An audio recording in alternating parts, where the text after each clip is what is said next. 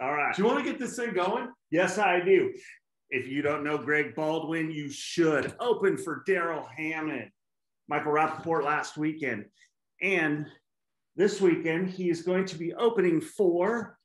Oh, I heard Eliza Schlesinger. Correct? She's That's awesome pretty too. awesome. Yeah. Well, he's pretty awesome. That's right. So we're going to find out because you should be having your own Netflix show or something like that, right? In due time. Yes. These are pretty cool people to do shows with. The following Friday, I'm doing a show with Bill Burr. Oh, nice. From I'm sure you guys know who he is. He's great. So yeah, man, it's amazing. But I'm not in their caliber yet, but I get to perform with them, which is amazing. You're the one that has a Super Bowl ad. Yes. I kind of. It was for the Doritos commercial for the Super Bowl contest. Right. And it didn't actually air during the Super Bowl, but at one point I think it had I want to say 30-something million views or something like that, or maybe even more than that, which was pretty cool. So that's a big level. Yes. That's huge. Right. I mean, it's past the Dutchie and then it's Baldy. Exactly. Right. You gotta love it. So a little bit about Baldy and I. Yeah, let's hear it. We go way back, 30-something years now? Wow. I'm sorry. Playing ball at Kenyatta College. Oh, really? Yes. Nice. For 30-something years? It's is it 92? Almost 30 years. No, maybe 30 years. Yeah. No, almost. Is it almost 30 years? Almost, yeah. God, that was just yesterday. That was 91 and 92. Yes. That I played there. I forget what year you were. I was there in 91, then got injured and ended up moving away. So I ended up coming up to Sacramento area where I'm at now. Oh, gotcha. Yeah, definitely. Wow. So college ball players. Yes. That's awesome. Yeah. For Skip. Yep. Oh, man. And that team was so much fun. I mean, come on. It was awesome. Oh, man. We did. Well, anyway. We don't need to talk about me. Let's talk about you. Here, huh? Yeah, I'm going to go back and reminisce a little bit. Well, I want to know. Can I start asking? Because I got questions. Go. He's got a lot of questions. Well, I do. Because the most important thing you got to start off is what inspired you to get into comedy? That's a good question. So I've been acting. I was in a theater company in the Actors Theater in San Francisco. Okay. That was in around the year 2000, somewhere in that range. And I was in a theater company and I was doing a lot of plays and stuff. I ended up moving down to LA to follow my dreams to be an actor, and I've been doing it on and off, nothing serious for a while. But oh god, about 8 years ago, I'm clean and sober. I just celebrated 14 years clean and sober on Valentine's Day, which is a miracle in itself. But I was at a recovery meeting, and this guy I know, a friend of mine, introduces me to this guy, and he said. And so I meet him, and he's like, after the meeting, he's like, hey, will you give him a ride home? And what I thought on the inside was, why don't you give him a ride home? Why are you asking me? But part of my recovery is to be of service to other people. So I just kept my mouth shut and I said, sure. So I gave this guy a ride home, and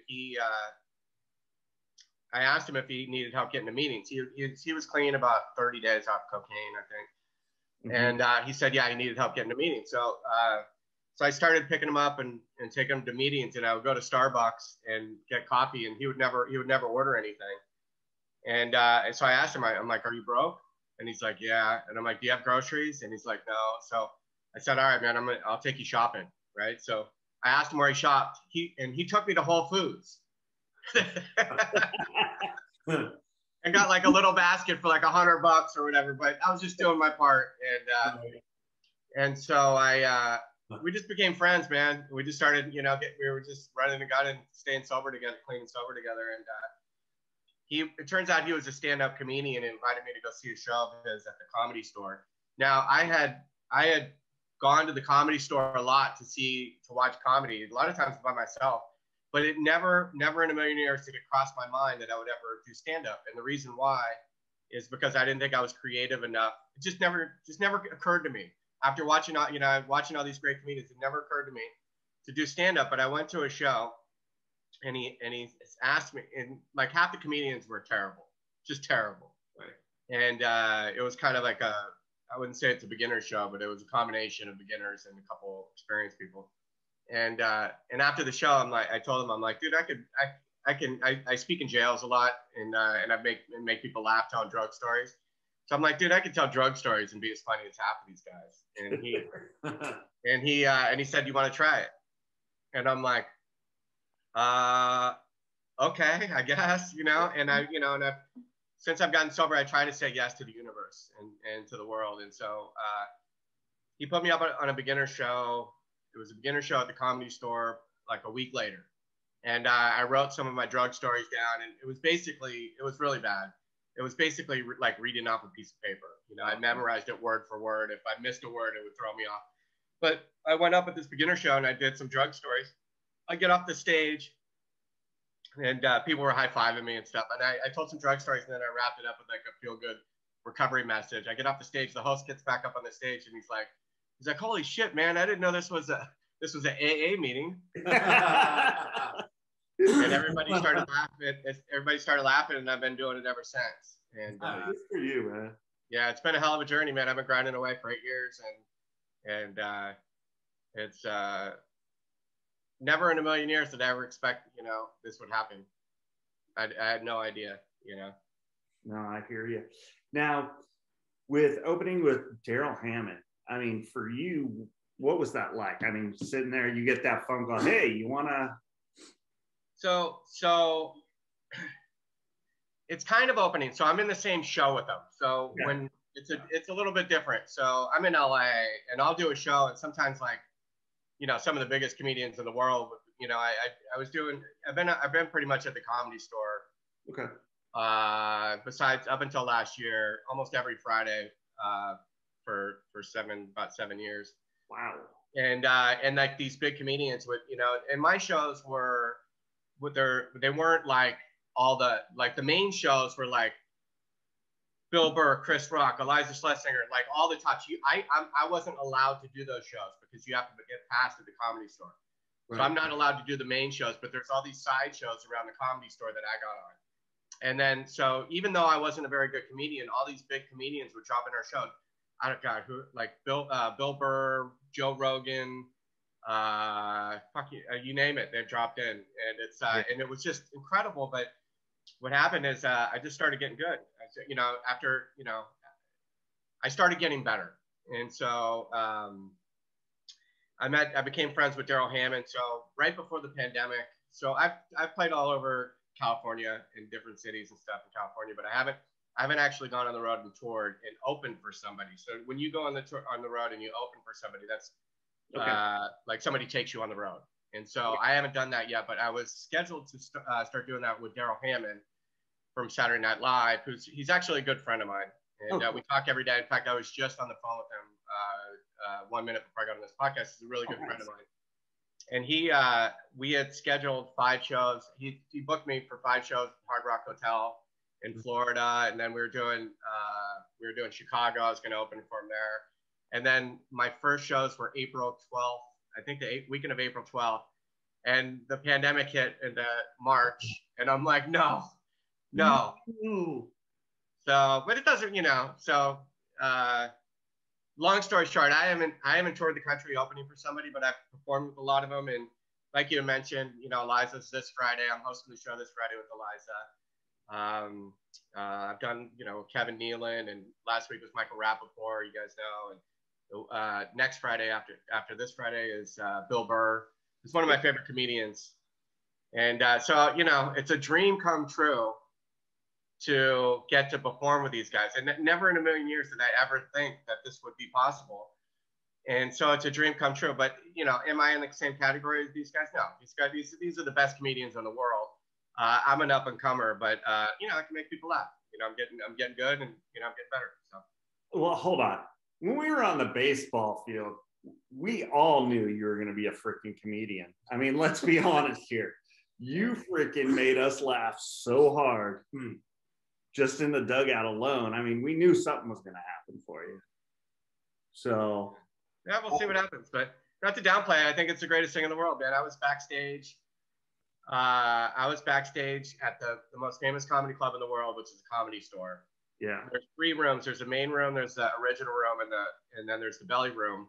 Every Friday I was upstairs in the small room, but I've done all 3 rooms a bunch of times. But I was backstage at a show, hosting the show behind the most famous curtain in the world for comedy, having a conversation with Bill Burr as I'm about to go, after I just did a really good set, got a bunch of laughs out, and I was about to go back on the stage and introduce Bill Burr, one of my favorite comedians. And I just remember looking at him like, wow, like this is insane, you know? And let me ask this, because you're saying, you know, the focus is you, right, in comedy, but you're getting to open and watch a lot of these legends of comedy, right? Yeah. What are you picking up something like every single time? Like, are they talking to you about little things? Are you seeing little ways that they do and deliver comedy that you incorporate into your act? Not stealing, but more like, because I've heard of that, right? Where comedians are mad about stealing, but you're not taking the jokes. You're learning about deliveries and stuff. Is that something that you feel has really enhanced your career? You know, I used to not like to watch the comedians too much because I didn't want to steal, you know, or subliminally take anything from it. But yeah, there's a lot to learn. I mean, you know, you watch Bill Burr, the guy's just incredible. You know, is it just really incredible is Iliza Shlesinger. You know, she'll take a real life story and make it funny, you know. And Bill Burr's more of a ranter, like, you know, he talks shit, you know, about everybody. And but yeah, there's a lot to learn from everybody. You know who I do a lot of shows with, who's actually I'm friends with, is Jamie Kennedy. Okay. Jamie Kennedy is the guy's getting up like 3-4 times a night, and he's developing new material. He's doing punchlines. He's pushing the envelope. So I learned a lot from him, and all these guys I learned a lot from, you know. And then I try to figure out what's my approach. You know, all of my comedy are kind of self-degrading stories about myself. I talk a lot about a lot of things that people would never talk about themselves. My most embarrassing things that have happened, or drug addiction, or crystal meth, or, you know, stupid dating stuff that, you know, makes me look stupid, and, you know, so whatever. And I just, you know, you find a premise and, you know, or something, and then you exaggerate it, you know, so it's based in truth, and then you exaggerate it. But I've read books and you know, watched a lot of documentaries about comedy and stuff. And so you try to find your own. Some people will write all their stuff, like Jerry Seinfeld. He writes every single day, you know, for at least an hour a day. He writes every day. He has a board and he writes all these notes. He spread out all his cards all of his jokes, and, you know, they're massive, and he writes every day. And I heard, I can't confirm this, but I know a lot of people, but I heard Bill Burr, he won't write it down. He only just writes one word down, because he doesn't want to, that approach where you don't write your jokes down, it's because you don't want to sound like you're reading off a piece of paper. You want to be conversational. Yeah. So he's going off an idea. Yeah. And I think Iliza, I don't know if she writes her stuff down too. Iliza, she just rambles, but, you know, the craft of stand-up, the value, you know, is telling a joke you've told 1,000 times and making it sound like you're telling it for the first time. Okay. That's cool. Yeah. Yeah. But everybody's different, you know, like Bill Hicks used to be like one-liners, you know, and then, you know, Whoopi Goldberg on the extreme end would be the elongated storyteller. Oh yeah. Yeah. You know, so, and I'm like a storyteller, but what you want to do is a stand-up. So when I first started doing comedy, I would, you know, tell stories about myself, and it would be, you know, set up, punchline. Set up,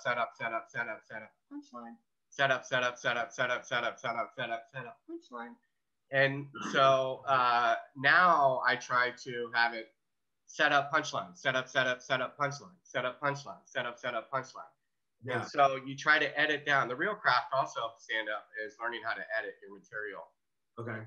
And so you want to edit it down, and you want to find more opportunities for laughter. And if it doesn't serve the joke, and it doesn't, and you know, make the joke better, or the bit better, then you take it out, you know. And that's what I struggle with is, you know, too much setup and not enough punchline. And so that's what I'll give you an example.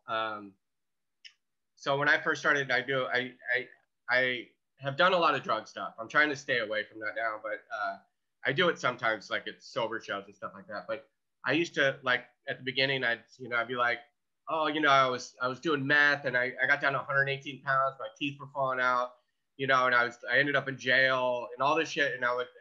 And that was at the beginning how I used to do it. And now if I'm doing a drug story, I open it with, I recently quit smoking, crystal meth, so that whole beginning now is just two sentences. I just recently quit smoking, crystal meth.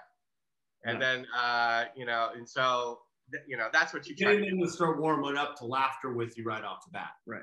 Yeah. And then you can kind of roll from there. Are you somebody who will punchline as you go, and then your punchline towards the end, the big killer, is that you run it back to the beginning? Those are really interesting how comedians do that. Have you found yourself running into those? Like it's a callback when you reference a previous joke in your next joke. Yes. It's called a callback. Okay, there we go. Yeah, and I have some. I do a lot of left turns, but some callbacks a little bit, but where you tie the whole story together by bringing in an earlier joke. Right. So I saw. I do that a little bit, but I do a lot of left turns. I recently quit smoking crystal meth. That's a left turn. Right. So, or I do one joke where it's about dating on Tinder, but we got in this huge blow up at our first Tinder conversation, and we got in this huge fight and argument, and then we ended up making up and apologizing to each other, and then we're supposed to go out and which I was excited because I hope it jumped straight into makeup sex. So the premise of the joke is a relationship over one Tinder conversation that ends in makeup and then hopefully makeup sex. So, but I saw, as far as like the callback goes, Dave Chappelle. Dave Chappelle's the greatest comedian that's ever lived on the planet, in my opinion. And he did one thing where he said, "Okay, I'm just gonna come up with a punchline. Someone come up with a punchline," and they would come up with a punchline, and then he would tell a story and tie in that punchline. And just the guy's, he's the greatest. He is my favorite comedian of all time. It used to be Richard Pryor and Eddie Murphy. Eddie Murphy, remember Raw? Ice Cream. That's probably the most influential stand-up special in my growing up was Eddie Murphy's Raw and Delirious. Those two. Yeah. So Eddie Murphy's probably my favorite. Was my favorite. But Dave Chappelle, I think he can take a serious subject like Black Lives Matter and gun violence and stuff. He can take like a serious subject that we all deal with and make it funny. Yes. Yeah. He's so quick, so unbelievably quick, just on insane. Yeah. I was watching some of the Netflix stuff that he did, and how they're at the end of a few of them, and I can't remember the name of it, so excuse me. He'd just sit there and talk with the crowd and just boom, boom, boom, boom, how fast and quick just things came to him and came out. I was amazed, to be quite honest. Yeah. Because I've seen some people that were really quick, and I was like, he knows what he's going to say before this guy even knows what he's going to put out there. Incredible. And, he's, there's nobody better than him, No. Yeah. And his writing is just insane. But you'll see one of the best crowd play, which you're referencing crowd play when you can interact with the crowd and come up with stuff off the cuff. One of the best comedians I've ever seen do it was my mentor when I started doing comedy. Is a comedian named Ant, A-N-T. I think I've heard. Yeah. He was a judge on The Last Comic Standing. Right. That's it. And he had been on there 5, 6, 7 seasons, I think, and he ended up being a judge on the show. And he's like toured and done, this guy's amazing. He's hosted a bunch of TV shows, but he was one of my best friends, and he took me under his wing and helped me write, helped me book, let me open for him on some shows on the road, and even though I was terrible, and his crowd play is just insane. He is so. I just did a show with him before the second wave of the pandemic. It was an outdoor show, and it's like at an amphitheater at a church, and he brought up the pastor from the church to the stage, and they had a debate about he's gay, aunt is gay, and he debated the pastor about anal sex on the stage. So it was a show at a church with a gay guy and a pastor debating anal sex. It's never happened in comedy. I'll tell you that. It's never happened in comedy. It was the greatest moment of comedy I've ever seen. But I say that we're talking about crowd play because that was all new, brand new. No, that's never been done. But a lot of times he's so good at crowd play, and he taught me this. Like when something happens, and then like after the show, he'll be like, "Oh, I could have said that." You build your tool belt. So you have all these comebacks. So somebody will say something from the crowd, and then he'll be like, "Oh, I got this one," right? And then he'll have a comeback, and it'll act, and it looks like he's saying it for the first time. He's just came up with it, and he said it 1,000 times before. So that's the craft. But a lot of times I just did a show last Friday where I tell like this really embarrassing thing about myself when I was a kid, and then I asked the crowd if that embarrassing thing ever happened to them, and then this one guy said it did, and then so I just there's tricks that you can do to get to have comebacks. So this never happened before, this one comeback. And then, so what I did, there's tricks. So what I did is I said, okay, let's recap what he just told us. So as I'm recapping what he told us, he told me this, and this. It just gave me another 5 seconds to formulate my comeback in my head. So there's different tricks that you can do to, and then it just fucking murdered. It just murdered. But here it comes. But there's also times where it backfires. And so I'll tell you, I bombed many times, many times. And I did a show where there were two. I had this little bit where if there's girls together, I'll ask them if they're lesbians. And there was these two girls I asked. I said, "Are you guys lesbians?" And they're like, "Yeah." And they're like, they were like obviously lesbians, two really hot, beautiful lesbians. And I commented to them. I said, "I don't know why I get so excited about lesbians because that means I have no chance of sleeping with you, right?" As a joke. And I said that, and everyone just kind of went, "Oh," like. And then this girl in the front row raised her hand, and she said, "It's okay, honey. It's okay. I'm straight. And you got no chance of me either." Oh, damn. And I froze. I had no comeback, I didn't know what to say. And I was a new comedian, right? Yeah. I didn't know what to say. I had no comeback, right? And so then I tried to ignore it and go into my jokes. And the crowd wasn't having it. They just, that was the one show I didn't get a single laugh the whole show.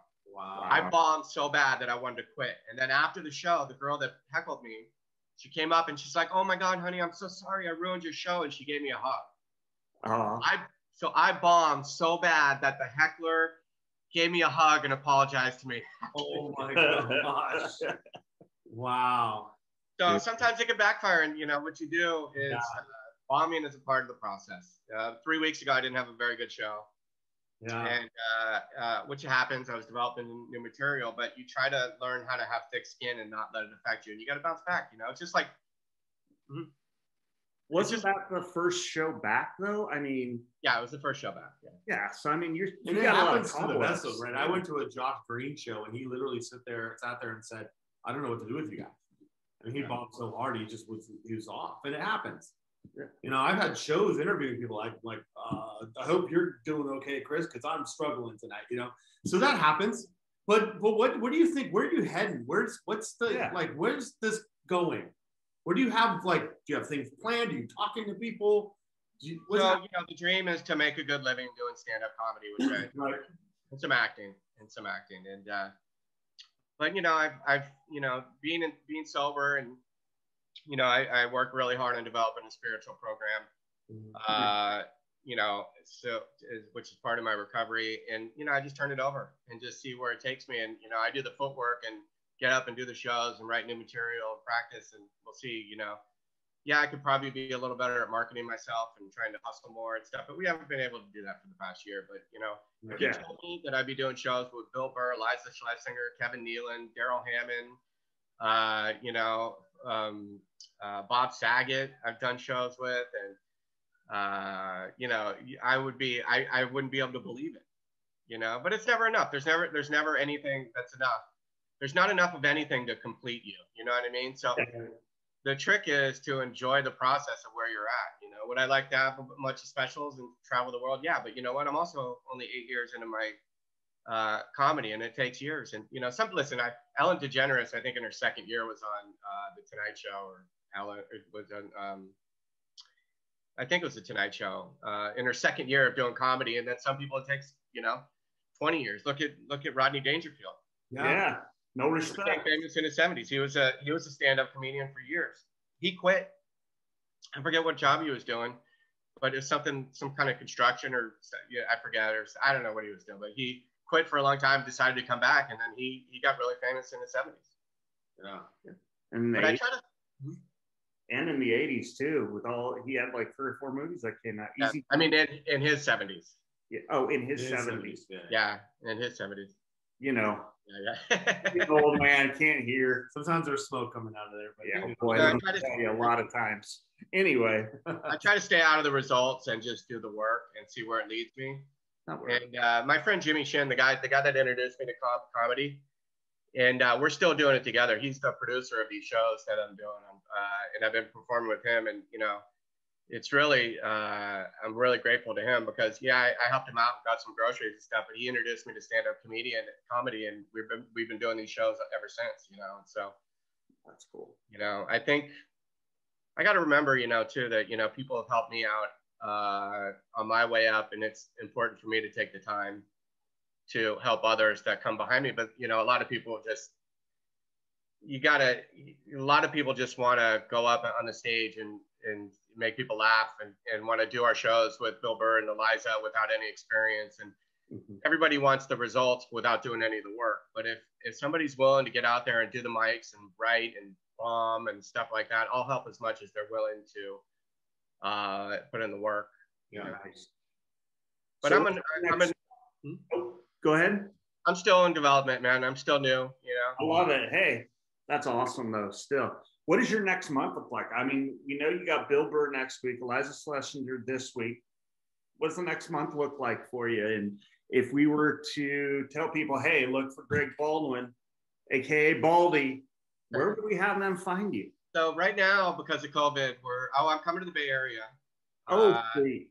Road trip. Yeah, I'm doing Tommy T's in Pleasanton. Okay, yeah. At the end of April. And I'll be with me, Jimmy Shin, my friend Jason Rogers. Us 3 are going to do that show.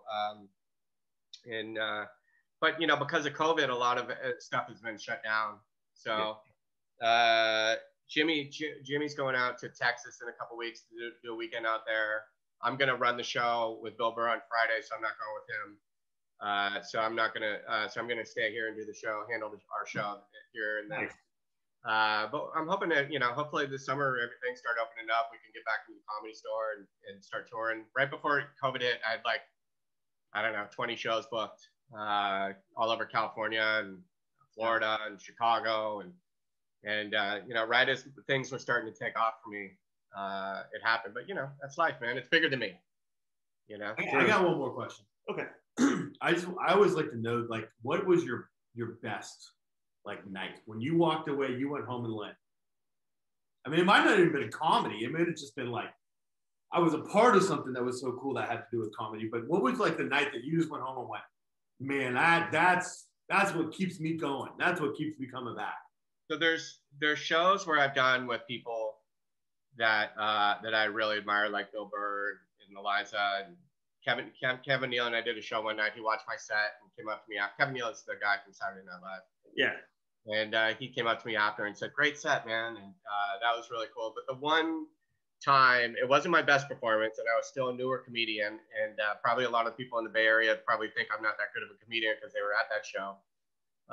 But I sold out the Punchline. I headlined and sold out the Punchline in San Francisco. Yeah. This was in 2017. So I was only, 4 years into it. So I was still relatively new, but I still made people laugh. But I sold out the Punchline, and I got to go. I used to work for a radio station called KCBS, but Alice and Live 105. Yeah. And I went back. I got to do an appearance on the #1 morning show in the Bay Area, and as the guest, which was really cool. I was the guest on this morning show. And, you know, they reach a lot of people in the morning, and all these people that were calling in saying, I played baseball with Greg at Sonoma State, and all these people. One of the things I talked about on that show was recovering from crystal meth addiction. And somebody had texted into the show after that they were actually in the car listening to Sarah and Vinny with my interview on the way to drop this guy off to go to get treated for crystal meth addiction at rehab. And she said it was the first time that she saw a smile on his face in years. Whoa. And that was really powerful. And then that night I went and did this show at the Punchline, sold it out, and I murdered it, but not in the fact like I was a great comedian murdering it, but it was, you know, people were laughing the whole time. I did some crowd play, and I got a standing ovation at the end of the show. Oh boy. The only time I've gotten a stand, not because I was a great comedian, because it was my friends supporting my, you know, my recovering from crystal meth addiction and doing this, you know. So people after said, oh, it's good. Some people liked it, some, you know, but I look back at it now and it was like, the show was okay, but I got a standing ovation. And I walk off the stage and I looked at my parents and the smile on my parents' face. Oh yeah. And then after the show, all these people that I went to high school with wanted pictures and stuff like that. And so that was the greatest. But now I look back at it and I'm like, wow, I wasn't a very good comedian. So I want to get back there and do a show where they get to see how good of a comedian I am. But I did San Jose Improv last August, not this last, the one before that thing. And I had about 200 people or 100, 200 people or something like that came out to see me. And now I'm becoming a good comedian. And I had a really good quality comedy show. And where I built up a lot of respect as being a professional comedian. Boy. Yeah. Well, we got a couple of places up here, Punchline, Laughs Unlimited, up here in Sacramento area where we're located. Boy, Pleasanton, I think that'd be a fun road trip. What do you think? It's Tommy T's. You're gonna have to run out there. I know. I might just have to get down there and see you. Yeah, come on out. I'll put you guys on the guest list if you want to come out. That'd be awesome. That'd be fun. Definitely. And I'm looking forward to doing the Punchline in Sacramento. My brother lives in, what's the city called? It's near Auburn, right past Auburn. Oh, yeah. Weimar? No, it's up in the hills on the left. Colfax, Meadow Vista? Meadow Vista. Okay. Yeah, my brother lives in Meadow Vista, so I got some family out there that want to come see me in Sacramento. So eventually I'll do Punchline. Yeah. When it opens up. But yeah, man, it's been a great job, you know. And if things take off and I do a special and my career takes off, you know, if that ends up happening for me, I'll look back at these times as the best times, the innocence of it, the development of it, being able to perform with, you know, great comedians that for the very first time, you know, I'll look back at these as the, you know, just like, you know, playing baseball, you know, just like playing baseball. You look back at those innocent days of, you know, high school ball and Babe Ruth and, you know, Joe DiMaggio and all that stuff when it was for the fun, you know, just for the fun. And there wasn't any money attached to it or any, you know, you just did it. And so, and the other thing I want to say to you, Chris, also is that you're, you know, a baseball player. The reason why I love doing stand-up so much is that for me, it's like being in the on-deck circle. And the ninth inning with one out, and the guy before you strikes out, the bases are loaded, you're down by 2, and you walk into the batter's box. You're walking out, the guy's throwing 80, 90 miles an hour. You're nervous, you're excited, and you walk into the batter's box, but you learn how to focus that nervous energy to, you know, and to be, you know, to have a positive action. And you get in there and you hit the ball in the gap and you know, and you're like running around first, running around second, then you dive into third, it's bang, bang, safe. And it's like that adrenaline's rushing, you get on, the crowd's cheering, and that feeling that you get from baseball, you know, from sports and that adrenaline rush. I get that same thing now doing stand-up. Yeah. Wow, that is so cool. That's amazing. That is awesome. I love so it. in the same speak of that, Okay, I got more Squirrel. questions. No, because he just hit on something which is really impressive. There's something in sports called getting into a zone. Yep. So he talks about the fact that he went in and he takes all that energy and he goes out there. Do you find yourself in a zone? Like everything's kind of quiet around you and you're just in the spotlight. It's you. Yeah. And everything slows down and because that's such an amazing phenomenon. I know I've had that in sports. Yeah. I'm wondering if that hits in comedy as well. Yeah, it's the same exact thing. You want to try to be in your body and not in your mind. Right. You know, and how do you get into the zone? How do you get to that ability? I mean, listen, you look at Michael Jordan, Joe Montana, Tom Brady. These are people that have been able to put themselves continuously in that situation over and over and perform under pressure. And I can guarantee there's one way that they've been able to achieve that. Hard work, repetition. Hard work, definitely. Repetition and developing your skill set. But then there's something also that's God-given that, you know, that I think that people have that ability to perform under pressure. I thrive on it. Ever since I was a little kid, I love to be in the spotlight. I thrive on it. But listen, sometimes you strike out 3 times, man. Sometimes you get beaten in the head. Sometimes you fail, you know, and it's like, it's the same thing with stand-up, you know, and you overcome your fails, you learn from it. But the thing that I really struggle with sometimes is I'm so hard on myself. Anything short of Richard Pryor or Dave Chappelle, and I'm a loser. You know, that's where I come from. If I don't kill and murder, then I did something wrong. I can do, you know, say I did 5 bits one night. I could do 4 great bits and get laughs, and I do 1 that didn't work. And all I can think about is that negative one. But I was thinking about it the other day. It's like, but wait a minute. You know, when I played baseball, right?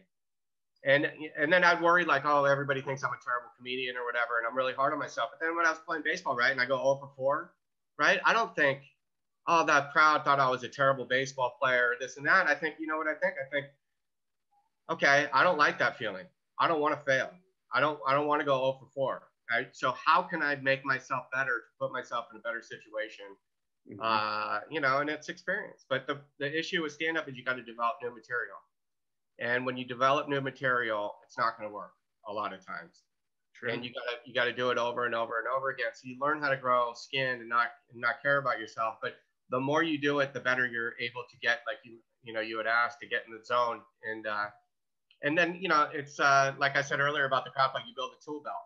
So next time, you know, the next time that girl yells at me, if someone ever says, it's okay, I'm straight. I don't know if you do that joke anymore, but it won't happen. But if somebody said it, it's okay, I'm not straight. You have no chance of talking to me either. You know what I would say? I got an 8-ball of cocaine in my pocket that says I can. Right? So after I'm like, oh shit, I had a good one, you know? That's set for the next time that happens, right? I'll remember that. Yeah. When you look at Joe Montana, Jerry Rice, and, you know, Joe, like Tom Brady and those guys, the one thing that separates them from everybody else is their work ethic. Yeah. And they're not afraid to fail. That's huge. Right. Yeah. You got to be courageous. You got to take chances. That's right. I agree. And he's been great. Oh my God. Absolutely. Baldy, thank you so much. You know, really appreciate you coming on. It's great hooking up with you. I can't wait to see you. Yeah. I'm going to get some more information from you so I can have people contact you and follow the schedule, find all this, where all the social media is and everything. Yeah. I'm on social media. I post all my shows on Instagram. It's at Real Greg Baldwin. Perfect. Okay. I don't really use Twitter, so but on my website is realgregbaldwin.com. And if anybody wants to ask any questions or wants to reach out to me, they can send me a message on Instagram. I'll respond to all of them. Right on. Sweet, man. Sweet. Thank you again. Hey, I want to thank everybody for watching this great interview with Baldy. Can't wait for you all to see him live. Yeah. Coming up to Pleasanton, Tommy T's. You know it, Pleasanton. And then hopefully we can get him up to Sacramento soon. Yeah. And then Netflix. Absolutely. Yeah. No doubt. Yes. Bring him out to God's ears. Oh, yeah. Absolutely. Thanks again, Baldy. You have a great one, man. All right, fellas.